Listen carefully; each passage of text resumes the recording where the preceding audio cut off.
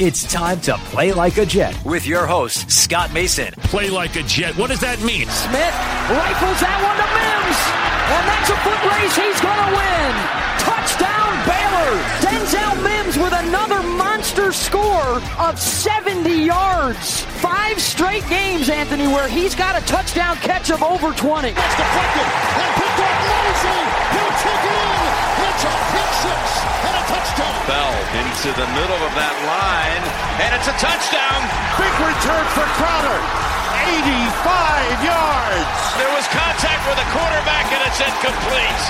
They got pressure on Prescott. It was Adams who came blitzing in. Hill hit immediately when he got the handoff. And it's the Q-inator. Oh my gosh. Listen, thank you.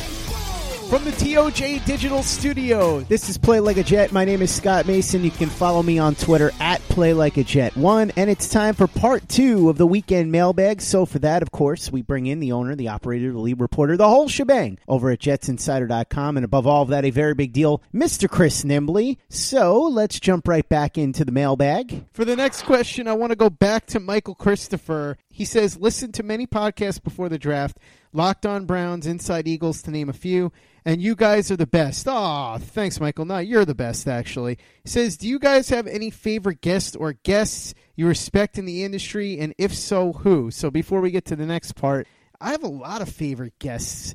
Brett Coleman is awesome every time he comes on the show. Connor Rogers is great when he comes on. Obviously, Chris is one of my favorite people to talk to. Believe it or not, people are going to get on me for this, but Manish is always fun because he's always got something up his sleeve. You just don't know what it's going to be.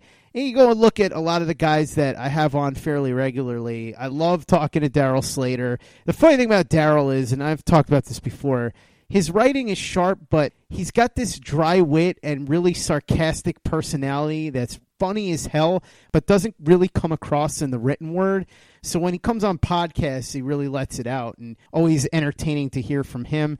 There's so many others. I'd have to sit here and rack my brain, but just off the top of my head, those are the guys that I like to have on the show. Chris, are there any people that appear on football-related podcasts that you tend to like particularly? I mean, I don't consume a lot of sports media.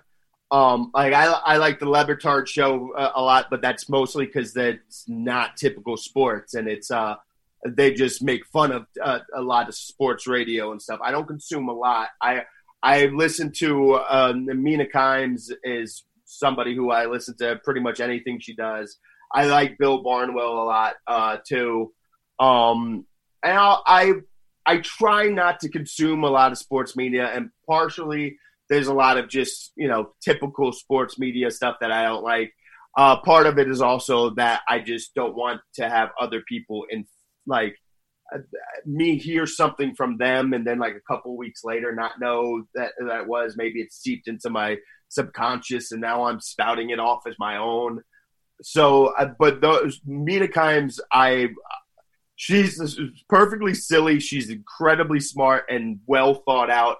And Barnwell, I disagree with Barnwell on a lot of things, but I always understand and respect the process he takes to get to where he gets. So I really enjoy listening to him and the way he works through things. Those are the main ones that I really actively listen to with football related. Then Michael says, how do you pick or get guests for the show? It really depends. When it comes to picking a guest, a lot of times it's just somebody that I see that says something interesting. And then if I want to try to get him on, I'll either try to contact that person directly if his contact information is available, or I'll work back channels. Like maybe I know somebody who knows the guy. So Brett Coleman would be an example. I think his videos are outstanding. I think he has a lot of really interesting things to say about football. So I wanted to get him on. So I spoke to a friend who knew him, and he made contact with him, and that's how I got Brett on the show the first time. And then once I had him on the first time, we started to get friendly, and then I would invite him on again, and then he would come on again, and that's sort of how that goes. And that's really how I do it in terms of the guests. It's just a matter of who I find interesting, who I think the people listening to the show would find interesting, and then I'll try and reach out through whatever means I have available to me. He also says, I know Joe Marino said the Jets had an elite draft class, and Greg Cosell was raving about Denzel Mims before the draft.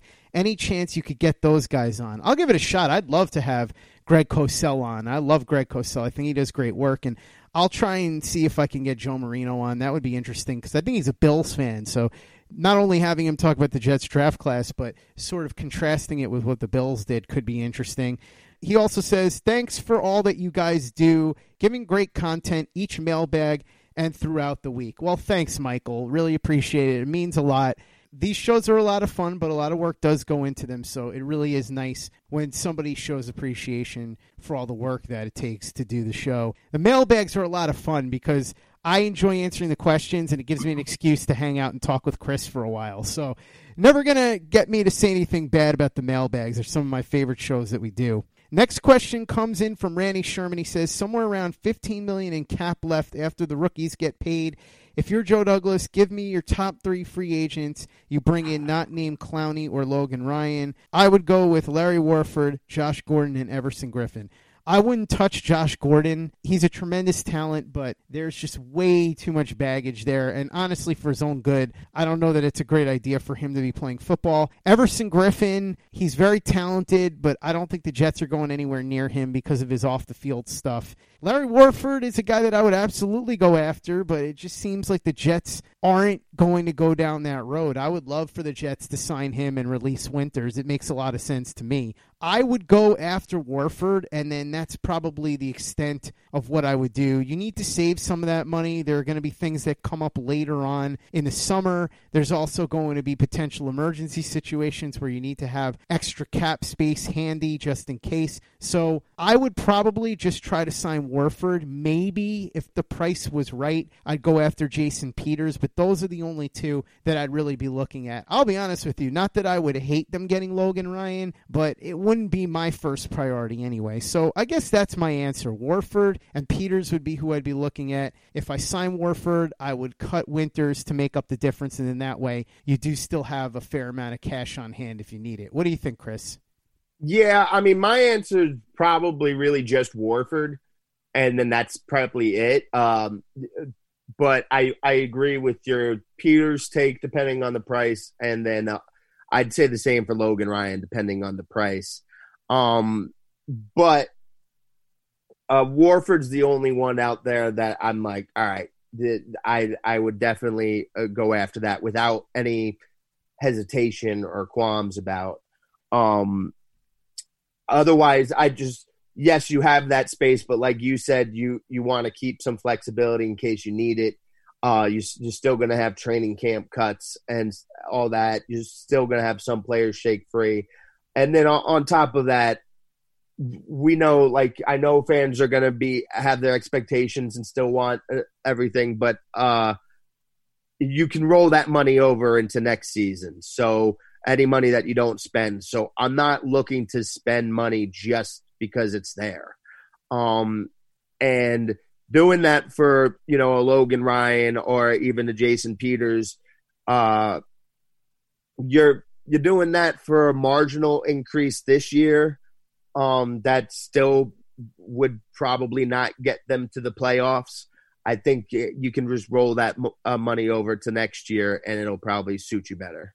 Next question comes in from Byron. He says, who's your money on for breakout candidate of the year?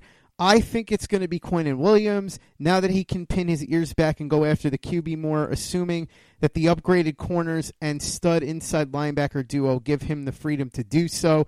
And that goes along with our buddy Boy Green, Paul Eston Jr., who says, what are realistic expectations for Quinnen Williams this year? I think that's fair. I really like Quinnen Williams to break out this year. We'll see what happens, but we did a whole show on this with Michael Nania recently, where he went back and watched every single snap of Quinnen Williams' rookie year, and he talked about the different things that he did and the progress that he made throughout the year. You hear all about everything that he's doing in the offseason in terms of getting stronger, getting quicker, and I think that when you combine that with his instincts, there's a really good possibility that he breaks out. The thing that Michael pointed out, and I thought this was fascinating because nobody else has really talked about this, Quinnen seemed to be a split second late on a fair amount of snaps, and I think that maybe he was gun shy because if you remember there was that play where he got called for roughing the passer, and so maybe it was a bit of a transition, and maybe it was just sort of something that he had to learn in terms of timing and how to go about that. But I think that there's a really good chance that he figures it out this year. He started to come on strong until the injury hit him at the end of the season. As far as expectations, this is tough, but I was looking at Calais Campbell's second year in the league, and I think this is kind of interesting. He had a forced fumble, 7 sacks, 8 tackles for a loss, and 14 quarterback hits. I'm not saying that he's going to do that well, but I think something along those lines could be realistic for Quinnen Williams. An extra sack or one less sack here or there, but I think it could be something in that range. I don't know that he's going to get double-digit sacks, but we've talked about this. Sacks aren't the be-all, end-all. 14 quarterback hits is pretty impressive for a guy in his second year from an interior line position. So I think that what Calais Campbell did in year number 2 could be an interesting point of comparison for Quinnen Williams, but I do think that he's going to play pretty well this year in his sophomore season. Yeah, I mean, he's the obvious answer there. The high pick coming out, had a little bit of a disappointing season. Just an overall disappointing season too. Most of it, not due to any fault of his own. He had the injury problems. He had, used the way he was used because of the injuries to the linebackers. But definitely he's the obvious answer. As far as, I don't like playing these games about trying to project stats and totals, especially from a position like defensive line, because you try to predict the stats and of how many sacks he's going to get. And he might get more sacks than I expect, but maybe those sacks are, cheap sacks that he just kind of walked into or ran into. And maybe his more impactful plays weren't the sacks. So, but I think you're right, give or take that Calais Campbell line. I see him flirting with double-digit sacks, and getting around 10 to 15 pressures a game, maybe even a little more. I can see all that happening. But I don't want to get pinned down on predicting a stat line because there's so many things you can just miss.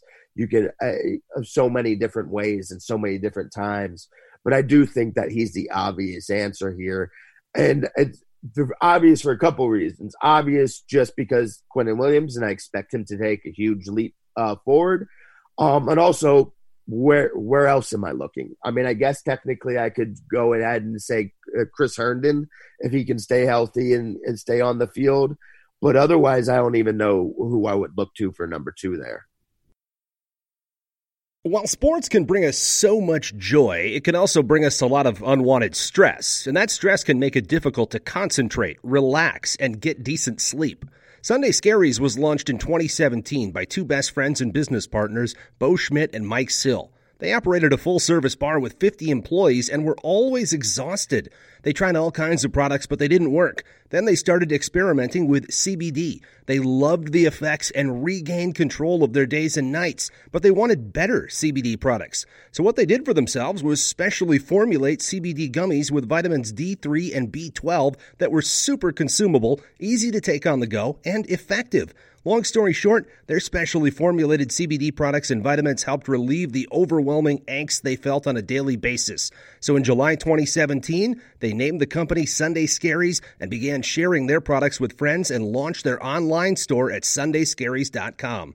With tens of thousands of customers, monthly subscribers, and a 100% money-back guarantee, Sunday Scaries has always been on a mission to transform a worrisome nation into a chill one. And right now, we have a bonus for you. Get 25% off all products at sundayscaries.com when you use the code OVERTIME. Again, 25% off all products at sundayscaries.com when you use the code OVERTIME. Hey guys, this is Greg Peterson, host of the podcast Hoopin' with Hoops. Despite the fact that college basketball is in the offseason, it's never too early to get a jump start on taking a look at these teams because there is now 357 of them for the upcoming 2020-2021 college basketball season. I'm going to give you guys a deep dive on every last one of them, keep up with all the transfers in college basketball, and so much more. You are able to subscribe to Hoopin' with Hoops on Apple Podcasts, Google Play, Spotify, Stitcher, TuneIn, or wherever you get your podcasts. Hey guys, Greg Peterson here with the Baseball Betting Podcast. As we know, the MLB season is back in our lives. It's going to be a 60-game sprint unlike anything that we've ever seen before. And I'm going to be giving you picks every single day, 7 days a week with Major League Baseball. We're also going to be keeping up with the KBO as well. If you like baseball and you like being able to make some money, subscribe to the Baseball Betting Podcast with Greg Peterson on Apple Podcasts, Google Play, Spotify, Stitcher, TuneIn, or wherever you get your podcasts. Play like a Jet. Play like a Jet.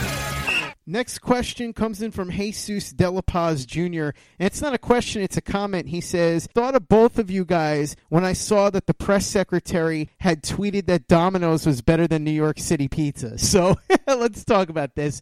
And this has nothing to do with politics, so whatever your political views are, we're talking strictly from a pizza standpoint. The tweet was 8 years old, so I was curious about this. I went back and I was thinking, is she from the Northeast area? Because that sounds like a weird thing that somebody from the Northeast area wouldn't say. And sure enough, she's from Florida, and then she went to college in Florida and then to grad school in Boston, I think. So I'm thinking that it's one of two things, because she would have been 24 years old at the time of the tweet. Either she didn't really know much about New York pizza, or she was just trolling people, which, remember, when you're 24 years old, a lot of times when you're on Twitter or any kind of social media, you're going to troll. There's a writer who's fairly prominent. I don't remember what his name is, but I see his tweets all the time on the timeline because he's got a lot of followers.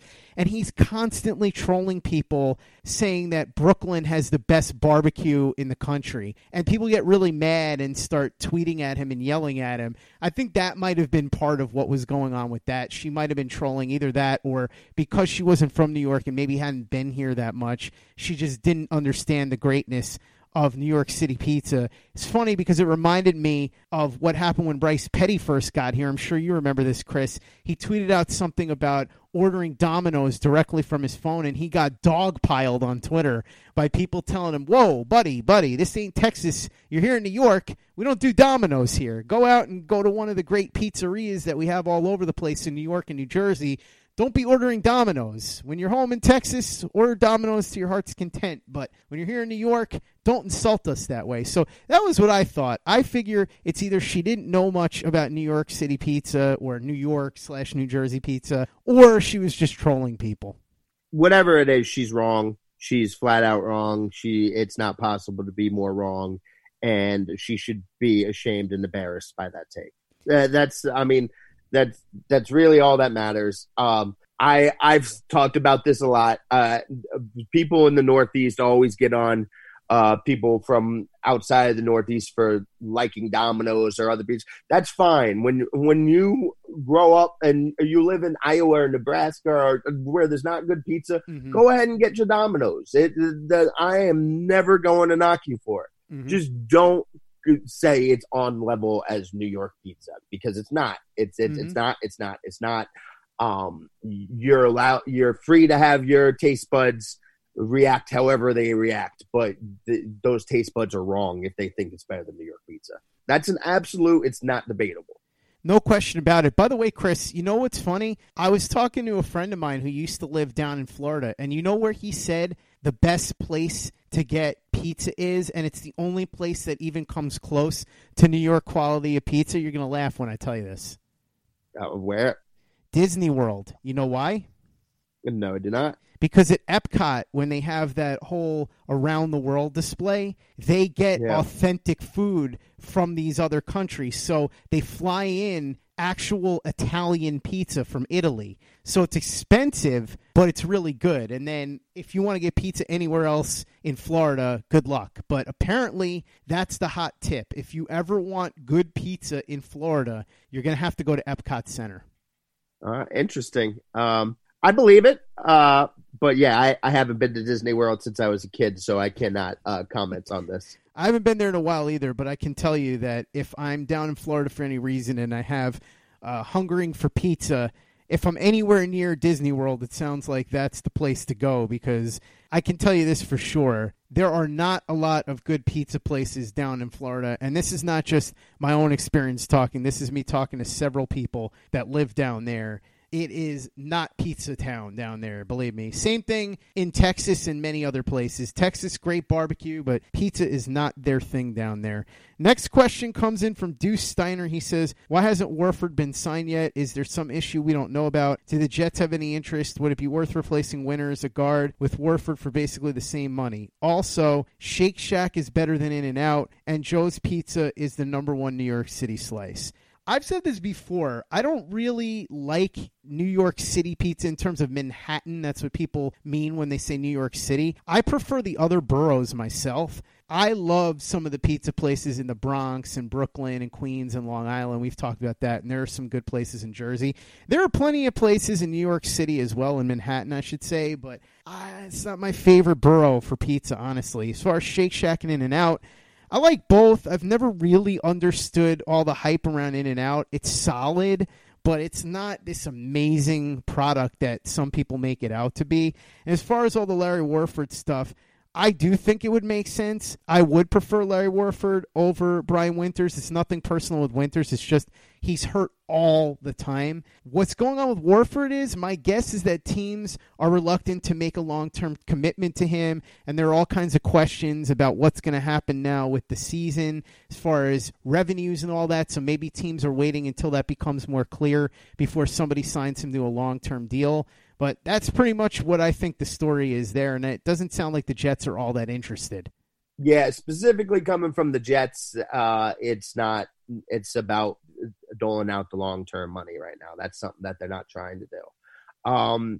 As far as the rest of the league, I can't speak for every team, but I do know that teams are hesitant to spend long-term money right now around the league. And there's also his play had slipped a little bit towards the end there, but once you get a better idea of how everything's going to be going forward, he's going to get signed up by a team. It's just everyone's kind of in a holding pattern right now.